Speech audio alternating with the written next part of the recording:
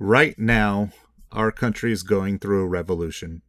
We stand with our brothers, sisters, and non-binary people of color in their struggles today. We want to voice our support for Black Lives Matter and the other movements that are fighting and bleeding to be treated as equals. When it comes to trivia and everything behind the scenes of trivia, we're glad that you choose to listen to us. But when it comes to equality, when it comes to injustice and discrimination, we hear you. We will listen to you. We love you and we are here for you.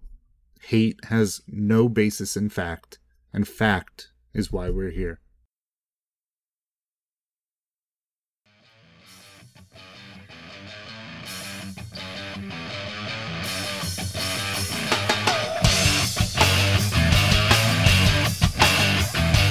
All right, hello everyone, and welcome to Quadrivia, the podcast that takes you a step beyond trivia and into the minds of the people who craft it.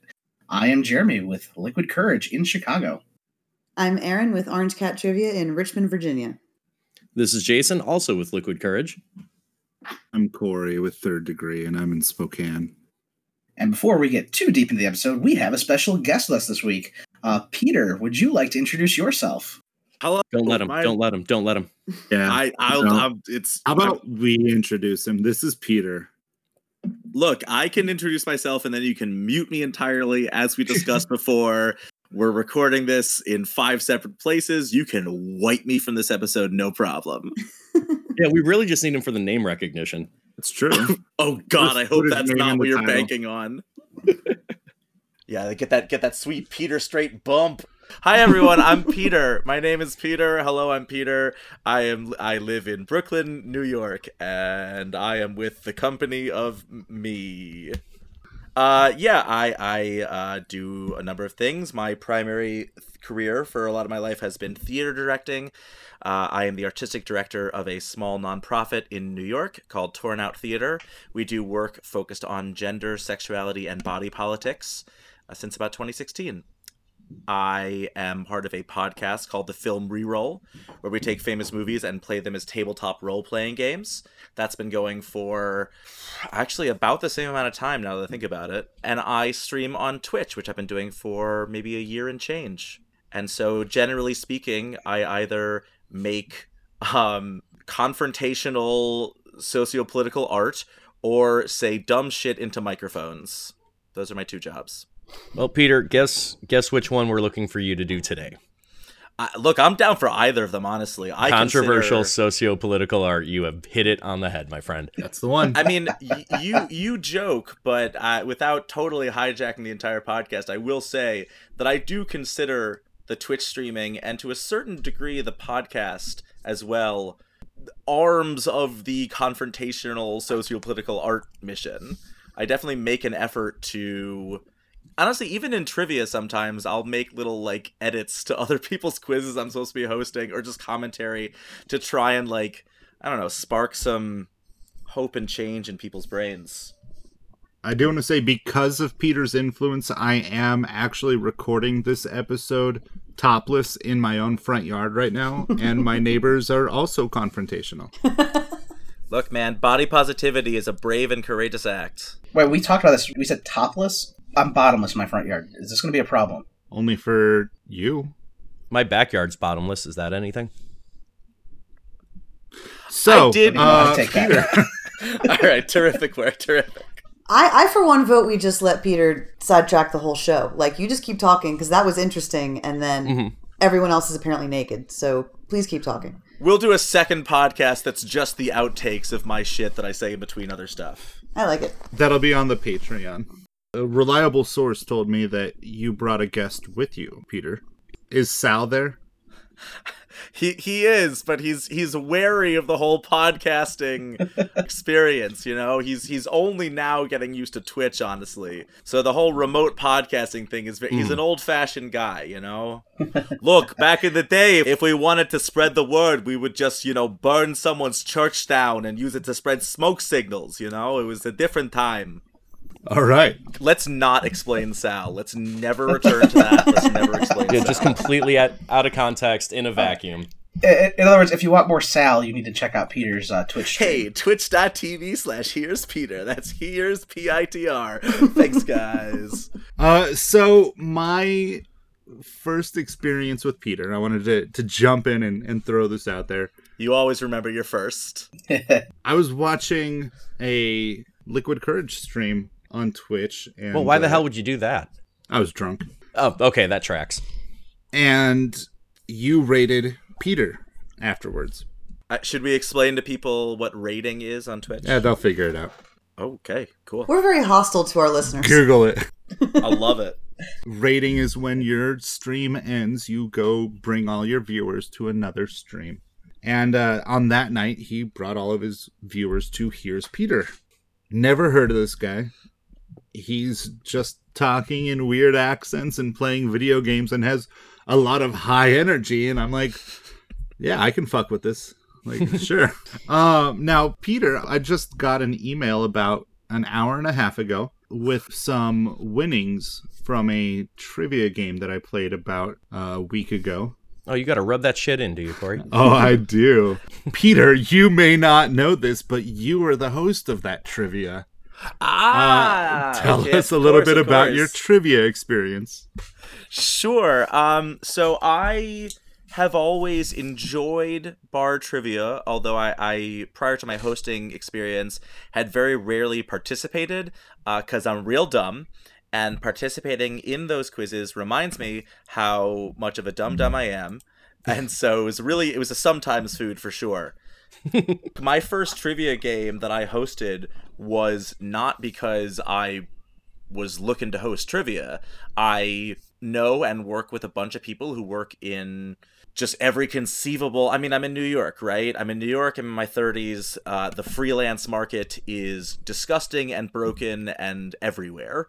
So I had a collaborator of mine who was looking for a substitute host. I was pretty sure I could do it. I got to eat free pizza and get paid to talk into a microphone. So I said, absolutely. It went pretty well. I did a few more. I did a 3-week substitute stint in a place in New Jersey. They did not care for me. Although one of the waiters who worked at that bar did ask me out on a date. So I call that a win. And then maybe early last fall, I think it was like September, October-ish, I got a regular alternating gig doing trivia at a bar in Midtown. And that was just a goddamn fabulous gig. I loved it so much. The bar was ridiculous. You can cut any of this out. But the bar this is all gold, baby. The bar was called Johnny Utah's. It is, as far as I know, the only bar in New York with a mechanical bull. It is in a weird-ass area of Midtown. It's in a basement. It's fucking enormous. We're swearing on the show? Are we swearing? Intentionally, yeah. Yeah. Every Tremendous. opportunity. And, the game was on Monday evenings. And it was at 6 o'clock. And That seems like a weird window for it, but... Yeah, no one knew the game existed. There just was no word about it at all. And so every week that I did it, I was going up to a lot of people who had no idea who this microphone man was. I mean, at some point it just got into my opening MC shtick that I would say hello, it's 6 o'clock on a Monday, and that means that about conservatively 9% of you know what time it is. It's time for blah, blah, blah trivia, whatever it was called. I don't know. I don't really want to give them a free plug because they semi-fired me. I mean, that's a longer story. They didn't fire me. I got no bad blood. I should say it's called Think While You're Doing Trivia. They were very good to me. They're very wonderful. I don't know why I'm just sad about losing that gig. So and I would say hey, in a couple of minutes, I'm going to be walking around with my big dumb Midwesterner smile on my face, very politely interrupting your conversation to see if you want to play trivia. If you do, great, we'll give you a thing. If you don't, just say no, fuck off, and I'll say you got it, buddy, and keep moving. Throw him the double thumbs up as you walk away with a smile on your face. Oh, God, I was so cheery and so chipper, and it was totally sincere. I don't care. I have no qualms about bearing my mercenary soul here. I got paid either way, and I was having a great time. But people were into it. I actually did, over the, handful of months I was doing it, start to get like a couple returning people. A bunch of my friends started to come. I made very good friends with the staff and had a blast. But it was always, I never wrote the quizzes, which is something that we talked about a moment before we started recording and may come up again later, that I don't really write quizzes. I don't really have a brain for it. Much in the way that, like, creatively, I do some writing, and I'm not terrible at writing, but I am a much better director, and I'm a fantastic editor. Where my skills have always sat is I have, and whatever, man, I'm just going to brag about this. I don't see any reason not to. I'm very good at knowing how people individually and in crowds are likely to respond to things. I think that this comes from growing up as a very anxious, shy child who at some point realized, oh, if I can tell a joke that people like, then they might pay attention to me and be my friend. Were you the class clown in school, Peter? I wasn't, I've always been very interested by that label because it did not apply to me. I wasn't like a prankster or a jokester. It was a much more like a kind of insidious, like social brainwashing experience. Okay. Like, I wasn't trying to get the whole room to cut up. I was just trying to, like, essentially introduce the idea of me as a person into people's minds without saying, hi, I'm Peter, do you want to be my friends? Okay, I think I see what you're saying now. But a lot of that did, I think, give me a lifetime of experience of watching a crowd and anticipating how they're going to react based on watching them react to a million other things. So I can read a trivia quiz that I haven't written and know instantaneously which questions are not going to go over, which ones no one's going to get, which ones I'm going to get complaints about, which ones are going to keep people interested in the game. I know how to get people who don't like trivia to get involved. I like people who love trivia to get involved. Like, I can work a crowd, and that shit I fucking love. I mean, everything you just said is so vital to doing pub trivia or online trivia or whatever context of trivia you're doing. It's so vital to that I'm glad to hear that you brought it up as other pieces of the puzzle, for sure. Oh, yeah, absolutely. Just to briefly close out the timeline, the trivia game that Corey alluded to a moment ago, which Corey won. So the game that is being alluded to, when quarantine hit, a very good friend of mine who I've known for, a billion years, sent me an email and said, hey, I am interested in doing bar trivia during lockdown. I have tried a number of online trivia-ish type things and have been very unsatisfied with them, citing specifically that she felt like they weren't capturing the sort of communal social feel of trivia. Mm-hmm. And I thought you were say citing specifically Third Degree Entertainment, but okay, continue. Well, I should say I've only now seen one of Corey's games. I have yet to see a Liquid Courage stream, which I will eventually on some night that I'm not streaming somehow try and catch. I don't think she was watching live stream trivia. I forget exactly what she explained to me, but it was a lot more text-based stuff. Okay. And it just felt sort of cold and sterile, which I will say Corey's did not feel like that. I had a great deal of fun playing on Corey's channel last week. Yeah, I think a lot of people in the space, especially once the shutdown hit, kind of scrambled to come up with the best way to present what their in-person game was in an online context. And honestly, a lot of people in the space aren't as familiar with, streaming platforms and software and that. So I'm not going to dig too deeply on anybody who, at least to start was kind of running one of those sterile kind of cold games just to get into the space. But I will say that we're about 2 months in now.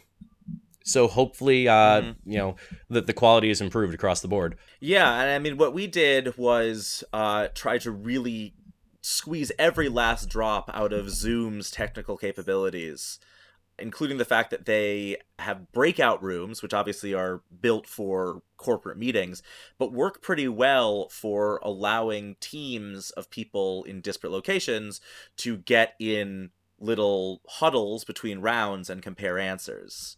And there are obviously a million other ways to do that. I mean, when we did Corey's game, my team and I were all on Discord. Mm-hmm. But yeah, it was just a very exciting thing to try and figure out, one, how to use this new format to approximate the in-person game, but also two, to figure out how, and I know this, we'll get more into this because it's the theme, I understand, of today's episode, but how to make the quiz as Google-proof as possible when everyone is, by necessity, sitting at a computer. That's a really good point, and it does kind of beautifully. Thank you, Peter. It's almost like you've done this before.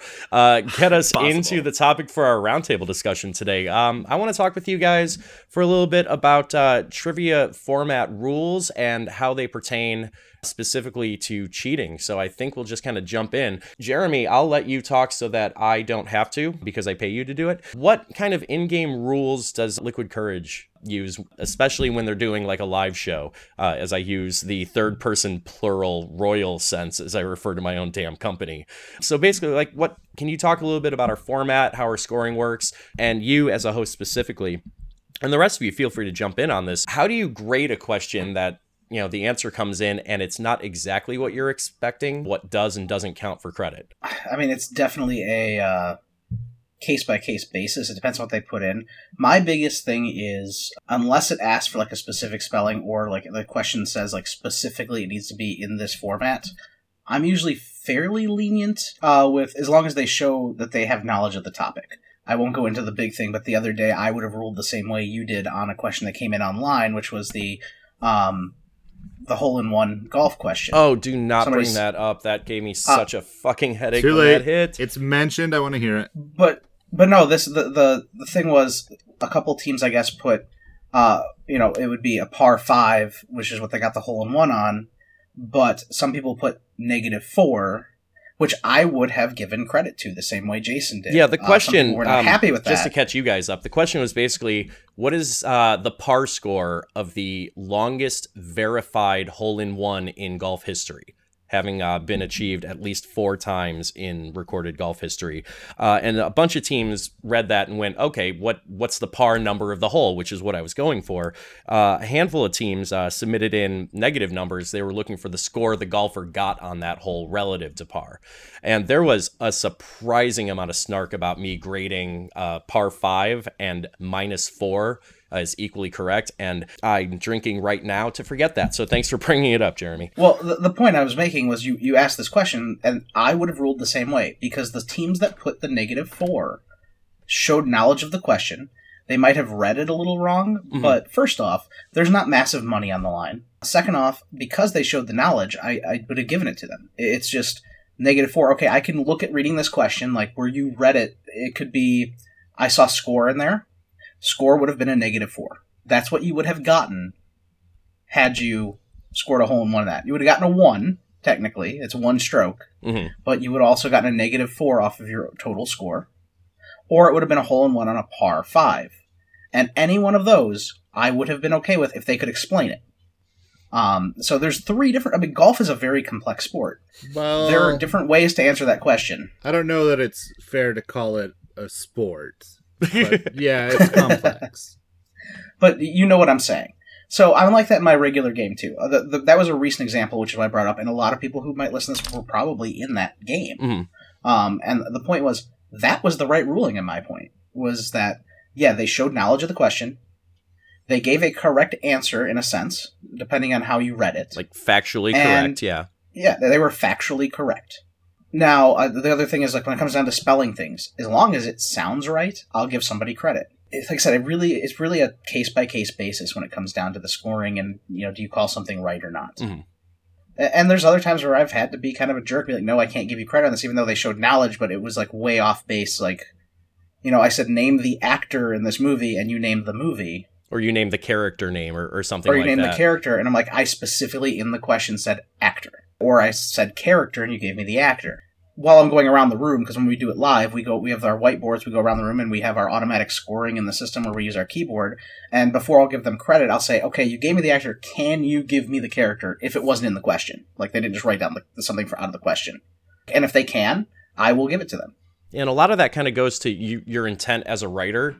If the, nexus or the crux of the question was, oh, everybody knows his character name, but not everybody remembers which Baldwin brother played him or whatever, and you give me the character name, I'm going to be more hard pressed to kind of give you that credit, because what I was looking for, like what the nugget of the question was, happened to be around the actor and not necessarily the character. So I think you have an advantage as a writer who also hosts your own shows, that you know what was in your brain when you wrote the question. You can kind of vary your grading accordingly. Yeah, very God, much I've so. got to get out of quarantine. And actually, it's really funny we got into this, because I would actually like to throw this to Peter a little bit. As somebody who doesn't write his own questions but does host shows, I was curious, how do you deal with, it's funny that it circled back, how do you deal with somebody arguing the answer to a question as somebody who didn't actually write the questions? Well, for one thing, a lot of times I will say, buddy, I don't write the quiz. I will just straight up remind them that I do not write the quiz. Not as a way of abdicating all responsibility, but it does it does shift the culture of the conversation to less adversarial and more sort of arbitrational. Is that a word? Arbitrative? Like I'm an intercessor between them and the quiz. It's very Talmudic at that point. I love that you couldn't get to the proper form of arbitration, so you went to intercessor and Talmudic. I respect that. Yeah, well, my brain is full of a lot of... This is why it drives me crazy that I'm bad at trivia, because my brain is full of a lot of dumb junk that makes it seem like I should be smart, and yet... Being smart and being good at trivia are not the same thing. No, that I know. Believe me, I know. I mean, okay, just to speak, I suppose, more succinctly to it, for me, again, it is all about working the crowd first. And, you know, I tend to be fairly capricious about things like this, because to me the priority is the crowd having a good time? Are they enjoying the game? And if they disagree with me on a certain question, and that disagreement never gets resolved, but it doesn't affect their enjoyment of the play, then, like, I'm kind of good with that. Like, one thing I'll do a lot is if people dispute an answer, and I feel like it's, like, sort of in the middle somewhere, before it gets even too far, I'll just say, I'll tell you what, if at the end of the game it comes down to 1 point, I'll revisit it. Because, you know, we have a prize for first place and a prize for second place. If you were in 6th or 8th, I don't know that's going to affect your feelings about the game that much. And if the gap in points was 7 and you're arguing over a 1 point question, like, let's save ourselves the time now instead of quibbling over little points now if it's not going to fucking matter later. This is why we have tiebreaker questions. This is why and I've done this. I've had games where it was a 1 point question and I had to go back and really think about it. But that's happened maybe a couple times. I'd definitely say it's not a normal occurring thing, but it does come up. Yeah, and also, this is more unique to my philosophy on things, but, like, I am very much working not to be too sociopathic behind the curtain here, but, like, I am working the charisma of my personality into the game and into the event. And one thing that I like to do is to make it clear that I am a capricious god. Like, I established pretty much up front that it's going to be kind of a loosey-goosey affair. Now, this is different if I'm playing for a group that's really intense about trivia. Then I will shift to a more hardline, push the glasses up my nose type of thing. Oh, yeah, the room that you're playing for definitely matters in that way. Yeah. Yeah. Like I said, the bar I was playing for, people didn't know trivia was happening. They, like, I don't know. So I would go light on rules and light on hair splitting, but that was for that room. So when you say light on rules, what rules specifically, like, would you put forth to the crowd? So, like I said, I was given, you know, a quiz each time with a steady set of rules, and I was very familiar with them. And this is what I had done it in this place in Jersey, and they were, like, legit about shit. They've been doing it, like, they were regulars, so they knew the rules. I would just reiterate them. When I got to this place in Midtown, it was clear, I felt, and I stand by this, that if I had given them the full set of rules, no one would have played. It would have Okay, been I can see that. overwhelming. So the rules that I always give are this number of people to a team, don't use your fucking phones, and don't yell at answers. That's basic mechanics of how Yeah. the structure and the format go. Yeah. You have hit a hot button issue right You there. have touched a Peter. nerve, brother. We're all like, oh, how do we go with this? Because this is something that comes up. Let's just dive headfirst into that. Team limits. Peter, since you brought it up, tell us your thought on team limits and how you approach it, how you penalize it, how you came to the conclusion that you did with it. Well, look, the rule was given to me by the company. It is 6 people to a team. Okay. I upheld it and enforced it because I think it matters. But I just don't want to give the impression that this is something that I arrived at independently. I think that it is important to have limits because the more brains you have, the better you're going to do on average. I think that there's sort of an obvious hole there, which is like, well, what if you just show up with yourself or like with 2 people? Like, if we're introducing the given that having more people is an unfair advantage, isn't having fewer people an unfair disadvantage? And my thought on that is, yeah, it sure is. Make friends better. Be nicer to people. Or Yeah, don't. well, I think there's 2 sides to that. I have people that have come to shows and played solo and won. Sure. So who actually had the disadvantage there? The team with 6 where they're all arguing over it, or somebody who went in there, went with their gut and their knowledge and just walked away with the prize? And I think that comes down to composition of audience as well. My players, my regulars tend to be competitive and good. I have a hard time writing questions they can't answer, particularly in my live game. So, you know, the team of 2 would routinely win, and no one could be mad about it because there wasn't a whole brain trust. It was just 2 people who were really good at the kind of questions I asked. Peter, what was the penalty for being over 6 people? Was it they just weren't allowed to play? Were they handicapped a certain number of points? How was that addressed? We would just split them. We'd split them into, I say we, I would split them into 2 teams. They said no, then they just couldn't play. Yeah. Okay. Yeah. I mean, it was easier because they didn't come here for the trivia. So no one was heartbroken. Although I never had to do that. That never came up. That's something that has come up for me multiple times. I go back and forth on the team size limit. Right now, I loosely enforce a team size limit of 6 people. And then I introduce a handicap per person over 6, which is applied at the end of the night if it's going to make a difference. 2 points per person over. So if it's a team of 10 people, at the end of the night, I'll take 8 points away from their score. Mm-hmm. But I'm just so constantly torn on that because my goal is to be bringing people into this restaurant. You know, I don't want to tell people, hey, only bring 5 of your friends. Yes, thank you for making that point for me, Corey. You've got 11 people that want to come spend money? No. I only want 5 of them. If you do bring all of them, well, you don't get to hang out with half of your friends tonight. It's really, you know, it's a tough spot. And they're usually pretty chill about it when you say it up front. You know, let them know that it's coming. But you still see, you know, even if you do split them, they usually stay at the same table. And they wind up having a lot of very similar answers. And it's just one of those things that's kind of hard to work around. It is a hard It's hard to thread, justify and it comes either back to way. the conversation we always have about your interest versus the player's interest versus the interest of the venue. My game, we settled on 6 because most of the tables in the brewery where I host are 4 tops. And if you have a team of 8, you're now losing a spare table. You know, it just made more sense to give more individual units of people. But I always make the joke, like, if you have more than 5 friends, good for you, share your secrets with me. But also, you're going to lose 2 points per person. So I make sure that tell them their wins above replacement is pretty good. And I give people the option, because most of my games, the top 5 are typically no more than 7 to 10 points apart. So 2 points can be the difference between first and third sometimes. Oh, yeah.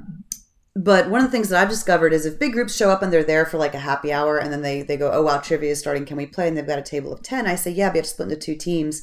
And they either, Corey, do like you said and share answers and whatever, but they're never usually in striking distance of winning anyway. Or they get super, super competitive, and it's really fun because they end up like hiding answers from each other and yelling at each other, and that's the stuff that I live for. So, Absolutely. I've never had it bite me in the butt, but it definitely was a conversation the taproom manager and I had at the start was, how do we want to handle this? Yeah, I actually, just really quick, had that exact same scenario one night, which was awesome at my show, where there was a group that was there before, like they had come in for dinner, and there were like maybe 12 people, I want to say. And I asked them if they would split into 2 teams if they wanted to play, and they said sure, and then they got super competitive with each other. That's great. If I can break a friendship, I've done my job. Yeah, I'm kind of the oddball here in the group, I think, because I run 2 different formats at live shows. One of them has a team limit, one of them doesn't. And I'm going to just kind of briefly explain the reason why and the difference between the two. So about 2 years ago, when I started breaking into doing theme nights, they were specifically being held at places that had really limited seating options. So I made the conscious decision, since we wanted to know kind of information in advance, and these were one-time scheduled events, I made the conscious decision to limit team size to 6. That was exclusively for seating convenience reasons, as we were RSVPing and reserving tables and all that. Generally, my policy is, and I will fight with you guys on this. I know that I'm the oddball here. Why in the world am I going to tell you not to bring 15 of your friends into a venue that's paying me to convince you to bring 15 of your friends in? Exactly. So I have a kind of hardline policy against having team limits, and I will make arguments for and against it as far as teams go. I have a show every Wednesday at a pizzeria in a smaller town, so it's the hangout place in the area, and they often have, after t-ball game parties, birthday parties, graduation parties, stuff like that happens completely coincidentally with my show, and about half the time those tables of like 20 people decide that they want to jump in because they were getting ready to kind of finish up when I was starting. They're like, oh, we can hang out for 2 more hours. I'm not going to tell a group of 20 that got there 2 hours before me that they have to break up their team and sit at different tables. And I'm sure the hell not going to tell that team of 20 that just spent a couple $100 at the venue that they're not allowed to play. I guess my question then is, like, if you're talking about a large group that was already there and is there coincidentally, does it matter if they don't play? Or the flip side is, does it hurt anything if they do? Yeah, I mean, odds are that team in that instance isn't going to be hyper competitive anyway. Yeah, that's what I'm saying. But I just mean that, like, the interplay between how do we protect the format and fairness of the game, and how do we promote the sales pitch of the venue's entertainment factor? Mm-hmm. Like, I think that those questions to me kind of have to be approached separately based on who the customer is. If they're already here. I definitely see where you're coming from, Peter. Like, oh, they're already spending all this money. Like, we don't need them for the trivia. They're here to celebrate softball or whatever. But you want to retain them too. The next week after softball, you want them to say, well, let's go back to Bob and Tom's Pizzeria. They have the trivia afterwards, and that was a lot of fun. So why don't you then say, hey, why don't you come back next time and you guys can plan out your separate teams and make like a fun thing out of it. Like you can do a little intramural competition between you. Like, I think there are ways to spin that. Yeah, you can definitely try. Yeah, no, there definitely are, but at the same time, I don't want to put a barrier to entry in any way, shape, or form. So for me, it's as simple as, what can I do to entice you to come in next week with as many people, fill as many seats as possible? Because at the end of the day, my job is to be a trivia host, but really deep down, my job is to be a carnival barker. Mm-hmm. Yeah, I guess I'm just coming from such a dire history of retention that, like, it's just not something that I really... Because it was such a rare possibility. I mean, I didn't mention this, but also, like, it's Midtown Manhattan at 6:00. A bunch of the people there are tourists who are about to go see a Broadway show. Yeah, okay. You were talking about, that place is right there by Radio City. Yep. And we are half a block from Radio City. We're on the same block. Wow. So, like, in a lot of these cases, retention is not an option. Okay, I see what you're saying for sure on that. Yeah. But just to kind of put a pin on what I was saying about team limits, what I tell teams that complain about, oh, I was just here with my girlfriend or wife or whatever, oh, and they have, 6 or 8 people over at their table, of course they won. I'm like, well, I never told you that you couldn't bring 6 of your friends in here either. Sure. So when complaints about, well, not even so much complaints, but like when criticisms about that ruling come into play, my go-to is, well, then next week bring a bigger team. You'll find, I think, that it's harder to manage a bigger team because you have so many oars in the water simultaneously. It might not be for you. Do whatever you think is easiest for you to be most competitive. And, if a team of 12 people where 6 of them are just, girlfriends and parents or whatever, and it's their weekly hangout and they're just here for appetizers and to watch basketball on TV, are kicking your ass, it's because you're not as good as them. So get good.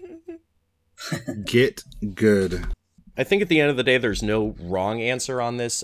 Do right, in your case, Jeremy and Peter, do right by your boss or whoever, runs the event that you're hosting at. Obviously, for us independent operators, do right by your client venues. And most importantly, do what feels best for you to put the best product out there that you can. Yeah, I think the wrong answer is anyone that hamstrings you or pisses people off, which is, again, it's tricky and it depends so much on the kind of people and the kind of venue and all that. I think there isn't really a one-size-fits-all answer, which is why we all have different rules. Orange categories. Sorry. That was such a perfectly timed meow. Sometimes if I squeeze him, he meows. He didn't do it this time. I was going to make him make a noise, but he didn't. Oh. So I think we had a good touch on team size.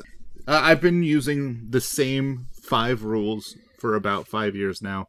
I'm going to throw the other ones out there, 4 of them out there, and just kind of see what y'all have to say about that. The 5th one, I'll let you know in chat what it is, because I think it's going to be its own big topic, like team size was. But the rules, though... I have to stop myself from making a joke that I can't make on someone else's podcast. Says you can. Yeah, the handcuffs are off, Peter. Is the 5th rule no Jews? Like, what? Why are we putting it in chats? Well, that's Hold not on, where I thought let you me were scroll going. through the Discord chat for triple parentheses here to make sure we're not going to have that problem. Yeah, right. No, that's not it. It's that. Oh, yeah. Which is its own topic. Yeah. Oh, yeah, So- fair enough. Oh, okay. Ooh, I like this. We're building up suspense for the listener. But the other 4 rules, which I'll just go over quickly, like I said. 1 is don't shout out answers. I know different, trivia hosts do that differently. I prefer to have no shouting out. I don't want people fucking with each other like that. Don't argue with me. I've said this before on the podcast, and I'll say it a lot more times before we're done. If you know the subject well enough to argue with me about it, then you probably know exactly what answer I'm looking for, so just fucking put it. Yep. I footnote that in a lot of my questions. Like, don't start with me. Yeah. Just answer the damn question. And then I that one has its own mini spiel that goes into no arguing with me. If you're certain that I got an answer wrong, come up and talk to me about it between rounds, and I'll explain to you why you're wrong, but don't interrupt trivia. I'll explain to you why you're wrong. Exactly. Because 95% of the time, that's what's happening. They Googled it and misread the little Google synopsis, and it's like, okay, fuck off and let me do my job. But yeah, even if they're like 100% right, if they argue during trivia, I will not give them the point. They can come up and talk to me about it during the scoring breaks, and that's fine. The other one, no disrespect. Definitely don't disrespect the staff. Don't disrespect the other teams. And then the 5th one is just a doubling rule. I use doubling at my trivia, and I tell them if you don't use it, that's on you. Mm-hmm. That's just leaving money on the table, man. Exactly. If I remember and I'm feeling generous, if I notice they didn't double, I'll just automatically double their final round. But it's on them. So, but yeah, if you want to touch on any of those or throw some other basic rules out there that you use, let's get those out there before we get into the big one. Yeah. Well, I'm gonna throw it out there that Jason just reminded me of. There's a team where They do it to him at a lesser extent, but every time I cover one of his shows at this one venue, there's a team who will argue almost every question to the point where I ended up, they threw me off a little bit where I ended up giving them a point where I shouldn't have. And I'm like, whatever, it happened. It was 1 point. It was on like their 1 point round. Wasn't a big deal because we do multipliers. So 1, 2, 3, 4, or 5, you choose which round you want the point on. And so I'm like, whatever, it happened. It was 1 point. And it came to a point in the show and where I just had to be like, you know what? I'm not taking any arguments anymore. We're done. Like, that's it. Moving on. You can be unhappy or not. I don't care. My ruling stands. This is what it is. Because they would try to argue semantics. If you get your host in a position where they're just not putting up with your shit anymore, you have done something wrong to the social contract. Yep. Yeah, that's just really all I had to say about that. It was just... And they're a good team. They're really good at trivia, but they like to argue semantics, and it just gets to a point where you're like, yep, no, I'm done. So I'm with you on that rule. No arguing. And it's different for us, Jeremy, than it is for some other hosts because we specifically run a one question...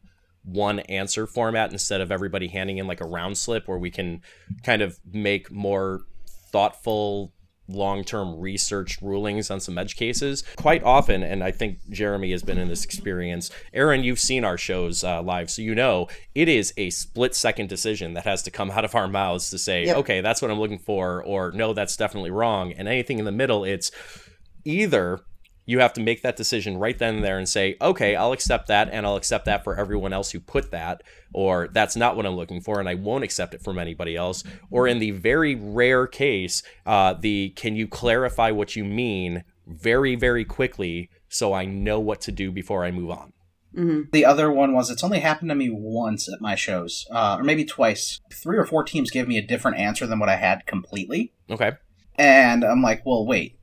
This almost seemed too clear because I told them they were wrong, but I'm like, wait, hold on, I saw this answer 3 times.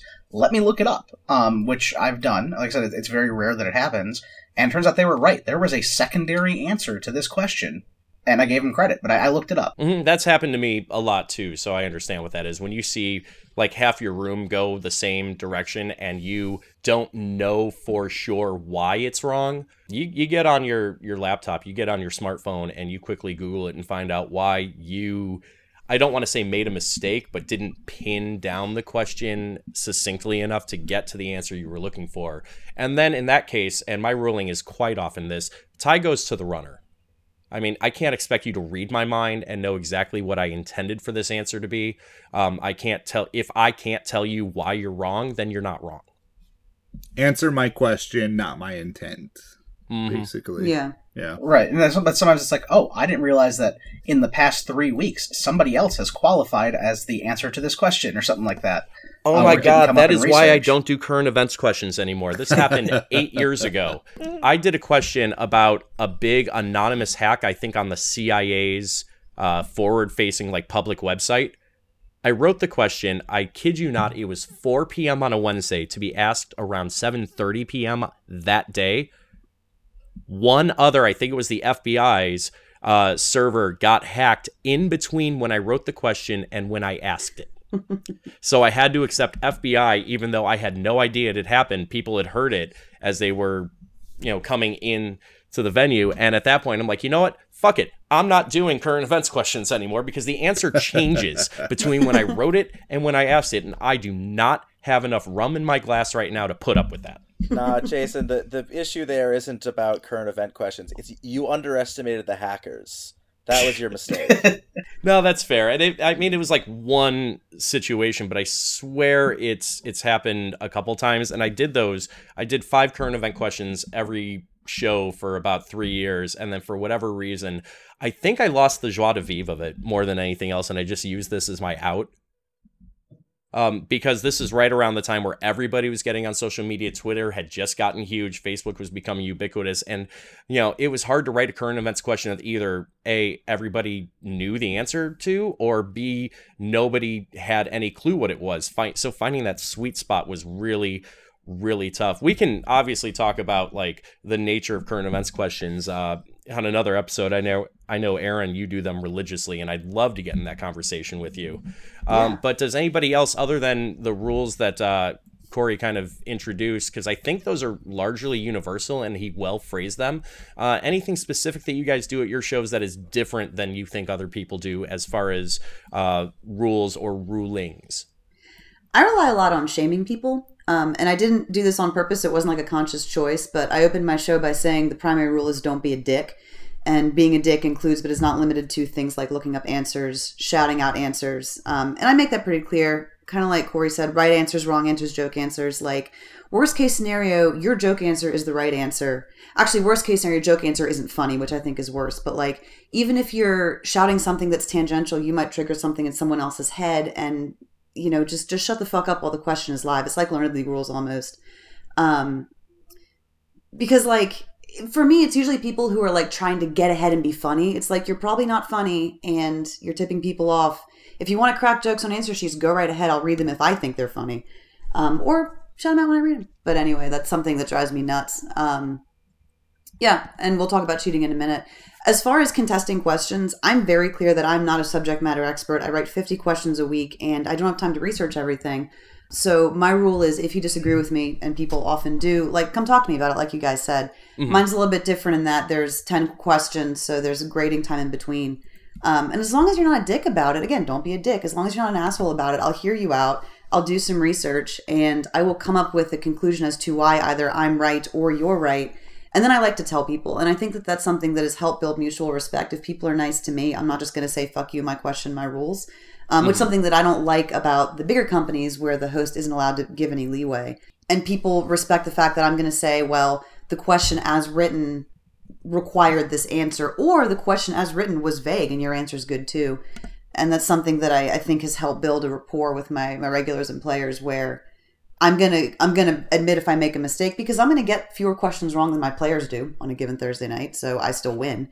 And it's a case by case basis for sure. Yeah, like I had a couple weeks ago, I asked a question about, and this might be a bad example because we're going to get into religion a little bit, but I asked a question about the Quran, which, according to dogma, is the divinely inspired word of God, and went straight from God into the page. But according to historicity, the document was told through a prophet.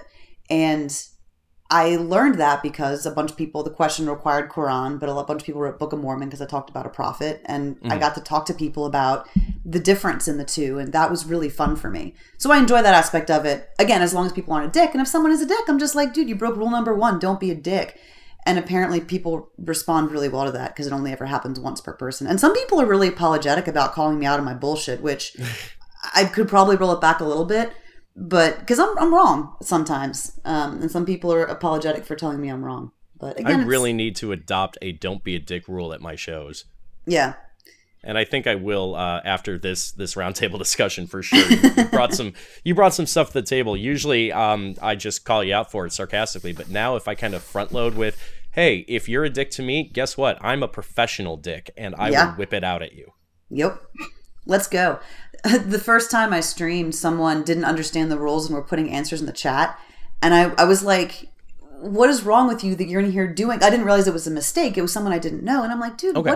what is wrong with you that you're doing this? Like, who gets their jollies by doing this sort of thing? Knock it off. And one of my regulars was like, wow, that was an A+ Aaron level shame speech. And I went, oh no. I think I was in your stream for that, actually. You might that sounds have been. Familiar, yeah. Yeah. But it works. Anyway. That's, don't be a dick. That's the rule. I think Peter had something to say. I'll just touch on this very briefly because I again, I don't want to repeat myself too much. I'm coming at this from a really different spot most of the time, where I'm usually not hosting. Hosting is the word. I almost said performing, because that is sort of what it feels like more to me. I'm not hosting most of the time for serious trivia diehards, so I definitely spend a lot more energy, as I said before, kind of channeling the goofy clown boy microphone man energy, which does a lot on its own, I have found, to stem dickishness, or at least the unwelcome kind, because I also wanted to say that I encourage a certain level of dicketry in my games. I find it energizing. I like having that loosely adversarial vibe with the crowd. This is not to say that it can't go over the edge. This is, a different topic, so I won't go too deep into it, but definitely I had established something of a fun heckling culture with a lot of the people that I was used to coming to the games, and then one night a team came that had never been there before and clearly didn't understand the degrees of heckling. And I don't think also, it's a like, degree.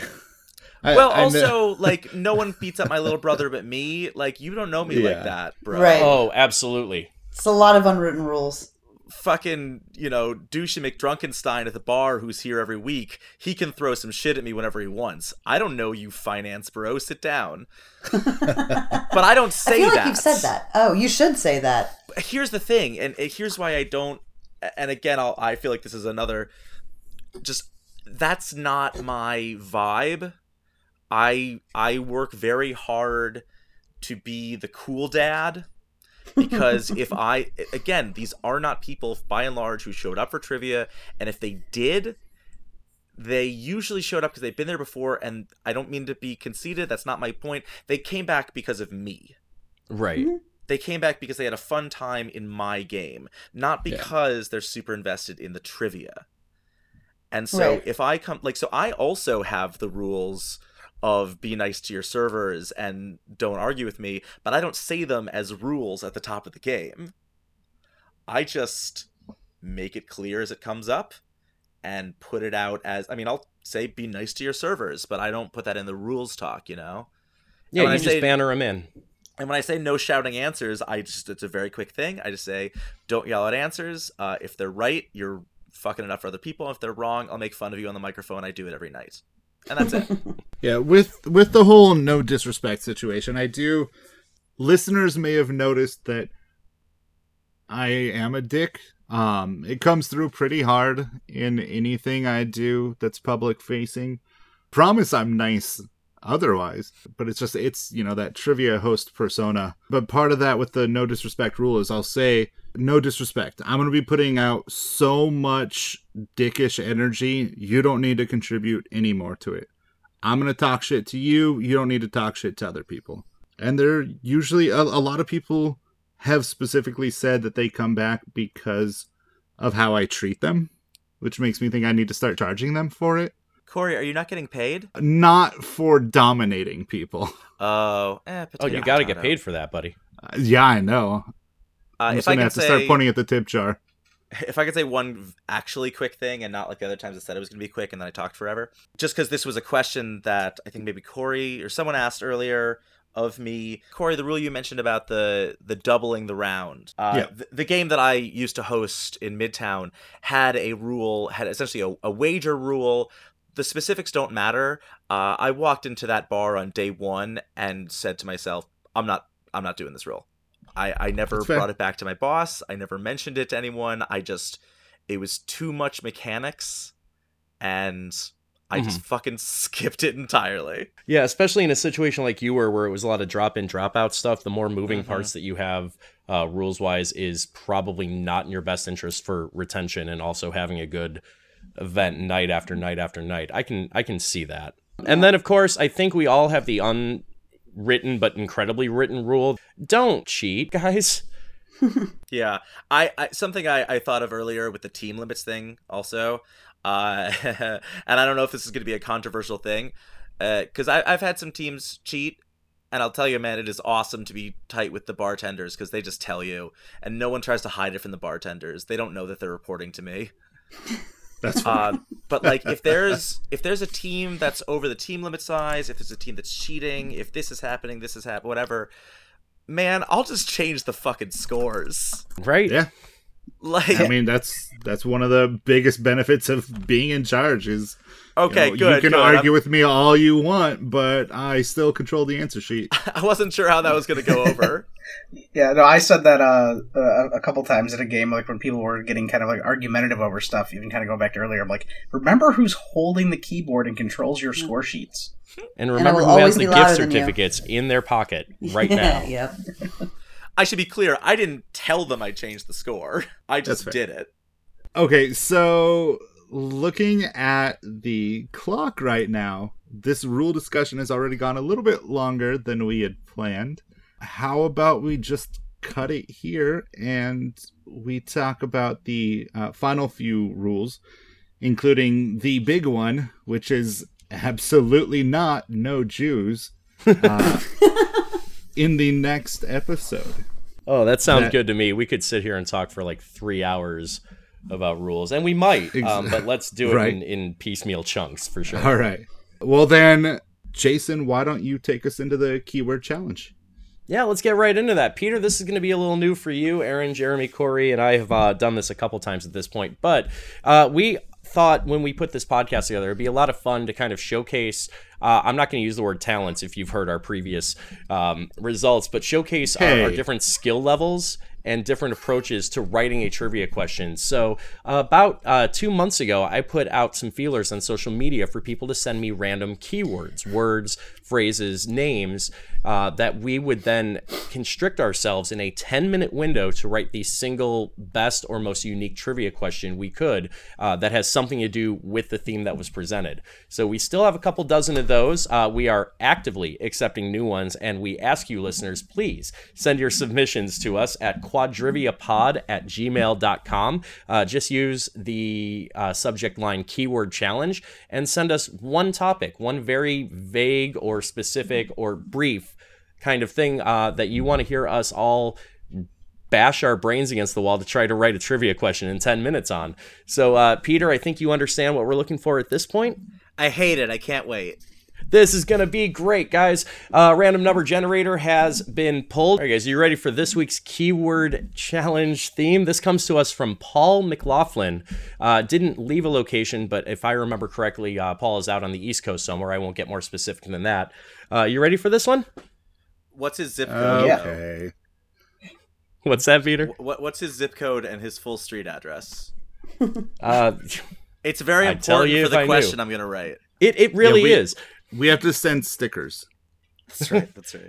All right, this week our keyword is catacomb. So, like, like when your Persian spur gets all matted. No, stop. Shut up forever, please. Stop giving away the gold. Sorry. All right, guys, it is time to break away and come up with the best thing we can come up with. So we will give you guys a little teaser here on the podcast about where you can submit your keyword challenges. As for us here in the studios, we'll see you on the other side. Whoop, whoop. Hey, everyone. Jason here. While the host and I step away to think about our keyword challenge, we just wanted to remind you can check us out online at QuadriviaPod on Twitter. On Facebook, just search for Quadrivia Podcast. And you can always email us at quadriviapod@gmail.com. We're always happy to hear from you. And now, back to the show.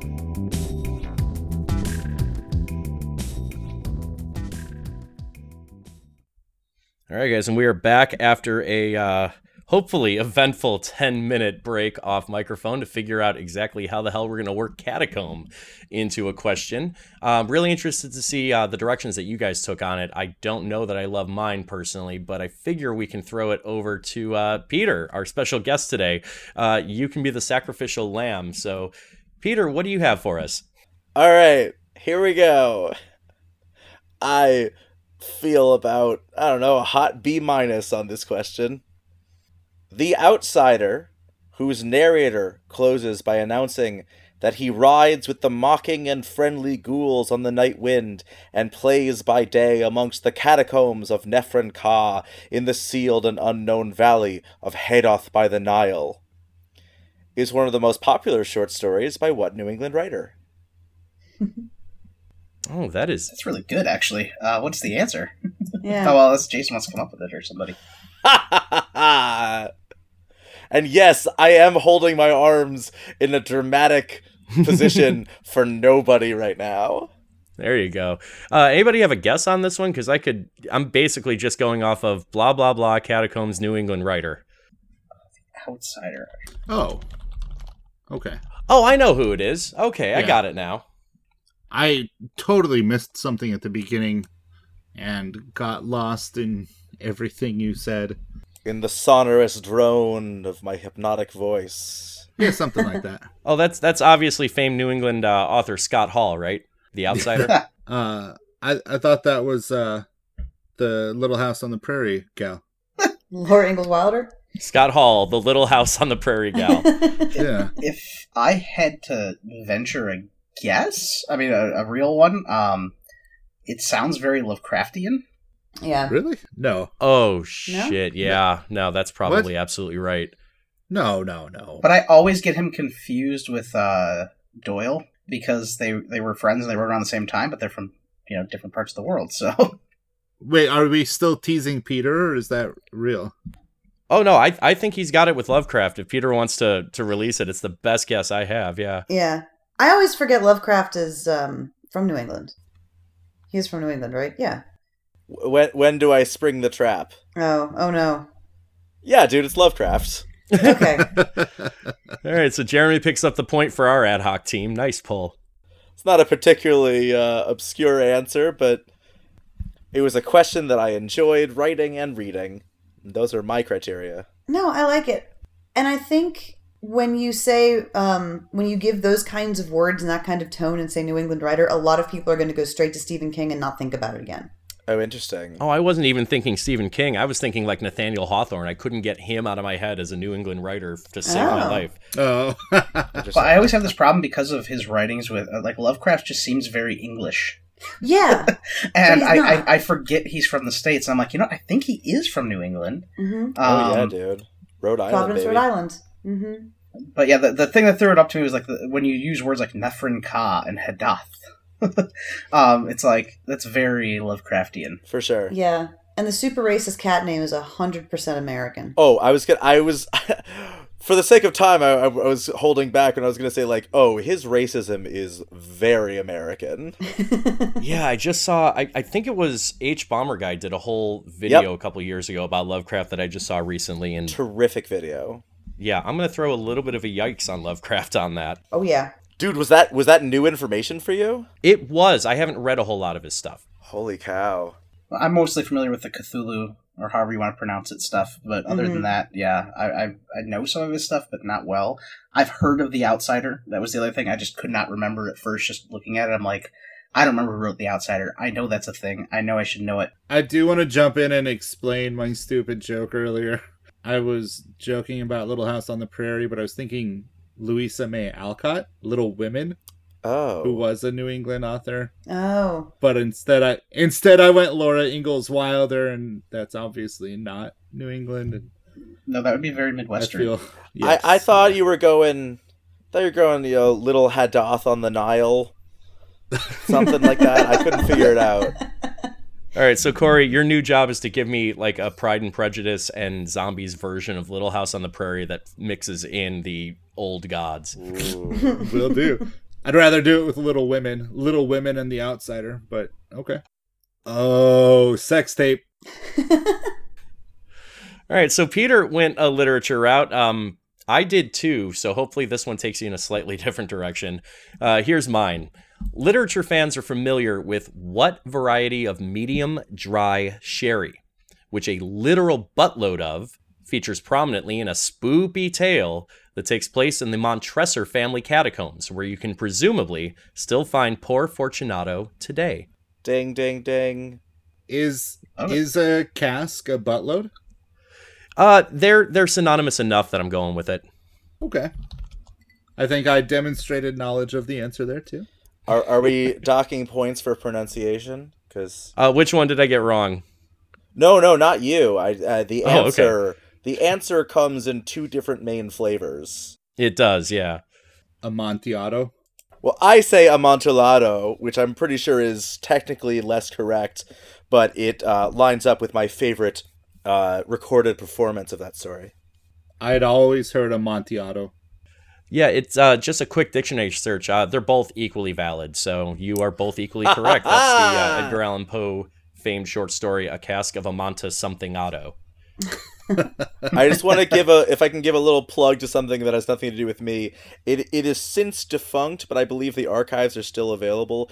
There's a podcast called Miette's Bedtime Story Podcast, Miette, Miette's. And it's just this delightful, I think Irish ? Woman reading a variety of short fiction, and it's the fucking best. I have listened to her version of the Cask of Amontillado so many times. Ooh, cool. And is in particular because it, as is in the text, features her maybe 17 times saying, Amontillado! Which will lull you to sleep more than you'd expect. All right. Yeah, that's a weird level of ASMR to pull. Oh, it's so good. Oh, Peter, are you going to start doing ASMR streams? Well, I did... Wow, it's a different conversation. We'll get back to that. All right, so we're 2 for 2 on literature questions. Aaron, what do you have for us? I went religion. So, kind of literature. Oh, Like today's headstones, catacombs in Rome were covered with inscriptions and religious symbols. A common inscription in the catacombs is known as the ichthys, Ichthys. The name ichthys is derived from the Greek words for the phrase Jesus Christ, Son of God, our Savior. In addition to the catacombs, you can probably see the ichthys on cars in any church parking lot on any given Sunday. What symbol commonly expresses this sentiment? That's a neat way you win on that. Thanks. That's one that I would write and rewrite and never be happy with. So I just had to say screw it. it's very labyrinthian, that question. Much like the catacombs themselves. Indeed. All of mine are like that. I'm a word person. So I have an immediate answer that jumps in my head, but I have no actual confidence in it. It was let's just hear the it. first thing that... is it the little fish symbol? Yeah.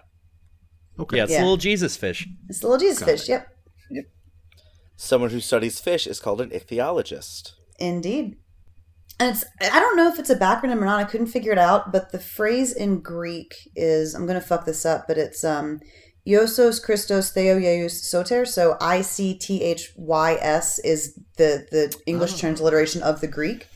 Mhm. But that's got to be like, I don't know which came first, or if like that is actually where the ichthy fish classification came from. Like, I don't know. Genuinely heard that the fish came from the fact that the Greek acronym for Jesus Christ, Son of God, our Savior was almost identical to the Greek word for fish. Okay. Huh. So coincidence, or maybe it's God in the details or something. That's probably what it is. Yeah. And if I it's remember only- right, in like the Roman Christian persecution, and I'm just talking on my ass a little bit on this, I'm probably 60% right. But if I remember correctly, like Christians who didn't want to be persecuted but still wanted to spread their faith and notate to other people that they were Christians would use the fish symbol as kind of like a Masonic level symbol. Yeah. So if you were in the know, you knew what it was, but if you weren't, it just looked completely innocuous. Exactly. Yep. It was like a little secret handshake on walls and stuff. Yeah, they would put it above where they were gathering for their services. Yep. Here be Christians. And according to Grant Morrison's The Invisibles, it's a map of the universe. Oh, that's news to me. The fish? There's just simply no time. Okay. All right, Jeremy, get us in with your question. Most likely derived from the corruption of the Latin phrase catatumbus, or among the tombs, what word best describes human-made subterranean passageways usually used for religious practices or burials? My basement. Are podcasts legally binding? Is that a confession? So I went with it in the answer. Obviously, the answer being catacombs. Oh. Yeah, as I see it in print, it's one of those that if you spot it, it kind of instantly jumps to you. But in a podcast setting, or the way like Erin does her shows where she doesn't have the questions on a display anywhere, I can see that working pretty well, especially if you're doing a round on like religious etymology, if you wanted to put it in something more pinned down. But I like it. Yeah. Thank you. Yeah, I That's a solid mean, one. I think that'd be a good like early in the round question, right? Yeah, I would say that's usually what I would use it for, or if I feel like I have an incredibly tough round, like where if you read it out, if you're reading it up on the screen, like I think you could pull catacombs possibly just from the cata part of it, being the Latin pull. But To echo kind of Peter's sentiment, I would, if I had to rate that on like a 1 to 10, I'd probably put that at like a 2.5 or 3 in terms of general difficulty. It doesn't make it a bad question at all. No. It depends on your context, but Yeah. definitely doesn't go that hard in the paint. Let's see what the hell Corey has for us. I'm actually afraid. So I'm gonna read you 2 questions. The first Of one, course. the first Boo. one is not the one I will submit for the keyword challenge. I would have had I not joked about this earlier. Kind of shot myself in the foot here because I think this is actually a fun question. This Nintendo 64 game, released in early 2001, might have taken place in a catacomb if the designers were big into puns and if the main character were a cat. Instead, they made him a squirrel, missing out on probably the biggest opportunity of their lives. Conker's Bad Fur Day. That is right. Wait, so your other question is better than that? Because that was, God damn it, it was brilliant. Boo! The other one is more misleading, and it's more of an appropriate approach to the keyword challenge. With special dedicated protection being provided by Eric, this Parisian landmark is largely responsible for the uniqueness and color of Paris's skyline. Its grounds were also used to cultivate mushrooms up until the 70s, when farmers were pushed out by encroaching metropolitan construction. I was going to say, I'm assuming Eric is an acronym of some kind, and not just like this dude. Some Some guy. dude named Eric, right? Yes. Just saying Eric makes it sound more like it's a single person, which I enjoy. Right. Clearly. And obviously, because the word catacomb is not in the question, you know that is the answer. But I think that maybe in trivia, the wording would hopefully tease people into... I'm thinking it'd push them into like the Eiffel Tower. Yeah, for sure. Yeah, I mean, I had that in my head, not knowing, not connecting it to our keyword. Maybe the Arc de Triomphe, maybe even the Louvre would have been probably the first three guesses. And then isn't that, I don't know if this is true, but it's a factoid I've come across a bunch, that like Jim Morrison's headstone is the fourth most visited like location by tourists in Paris. Has anybody else heard that? Yeah, it's really far up there. I mean, I couldn't swear to fourth, but yes. Actually, is Peter the only one in this group who's been to Paris? I've been, but I was too young to have any idea what was going. Like, I was a teenager and stupid. There's a Paris in Illinois that the locals probably mispronounced that I've probably driven through at some point. On this one, I stumbled across some really interesting facts touching on how, because of the catacombs, Paris isn't able to have a lot of really tall buildings. Oh, okay. I get that now. They could collapse. I've heard that. Which is why the catacombs are responsible for Paris's skyline and primarily the lack of tall buildings. Also, talking about the color of Paris's skyline, all of the older buildings there, they have that same color. That's because they were all from the same limestone that came out of the catacombs. Cool. That is really interesting information. I would still go with the Nintendo question, though. Yeah. Fair enough. All right, we'll delete all of this. Oh, no, this is staying in. I think we'll vote on the Nintendo 64 one because I think that's more accessible. Even though the second one is more interesting, I'd say. I don't think this is because of my familiarity with Paris, but I think that the mushrooms factoid pretty much rules out a lot of things like the Louvre or the Eiffel Tower or the Arc de Triomphe. Like, those are and have been for a very long time very cosmopolitan urban spaces. And I think including the mushrooms part it takes the question from being like an 8 or 9 down to being like a 4, 5, or 6. It makes it more gettable if people think about it.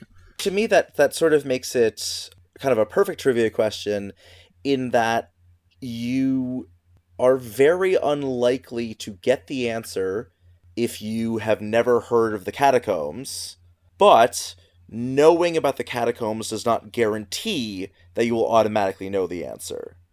Whereas... But Peter, I think what you're forgetting here is the fundamental point, and that is that Corey always wins these damn things. And if I can get him to post the worse of the two, then maybe one of us has a shot on the Twitter poll that's going to come out with this episode. Okay. I apologize. I did not know that was a component of this. Oh no, he wins these every fucking week, and it's about time somebody takes the crown off his head. So, listeners, tell us which of the 5 of us you think crafted the best question. The poll for this episode will be up on Twitter when it releases. That is at QuadriviaPod. We'll leave that poll open for several days. And simply put, you tell us who you think wrote it best. Yay! Not Corey. And now, the moment you've all been waiting for. Peter. Straight. Oh my God. Straight. Peter is here to present to us a round of his trivia. All right, so Peter, what do you have for us today? I have a round about hip hop. Oh, okay. I've heard of that. I'm out. Yeah, me too. I've nothing to contribute. I'm just kidding. The first trivia game that we did on Zoom, which was, I guess, a month-ish ago. I didn't write most of it, but I, consulted and edited on the quiz. But we were kind of didn't know if it was going to be a real thing. It doesn't matter. We wrote it fairly quickly.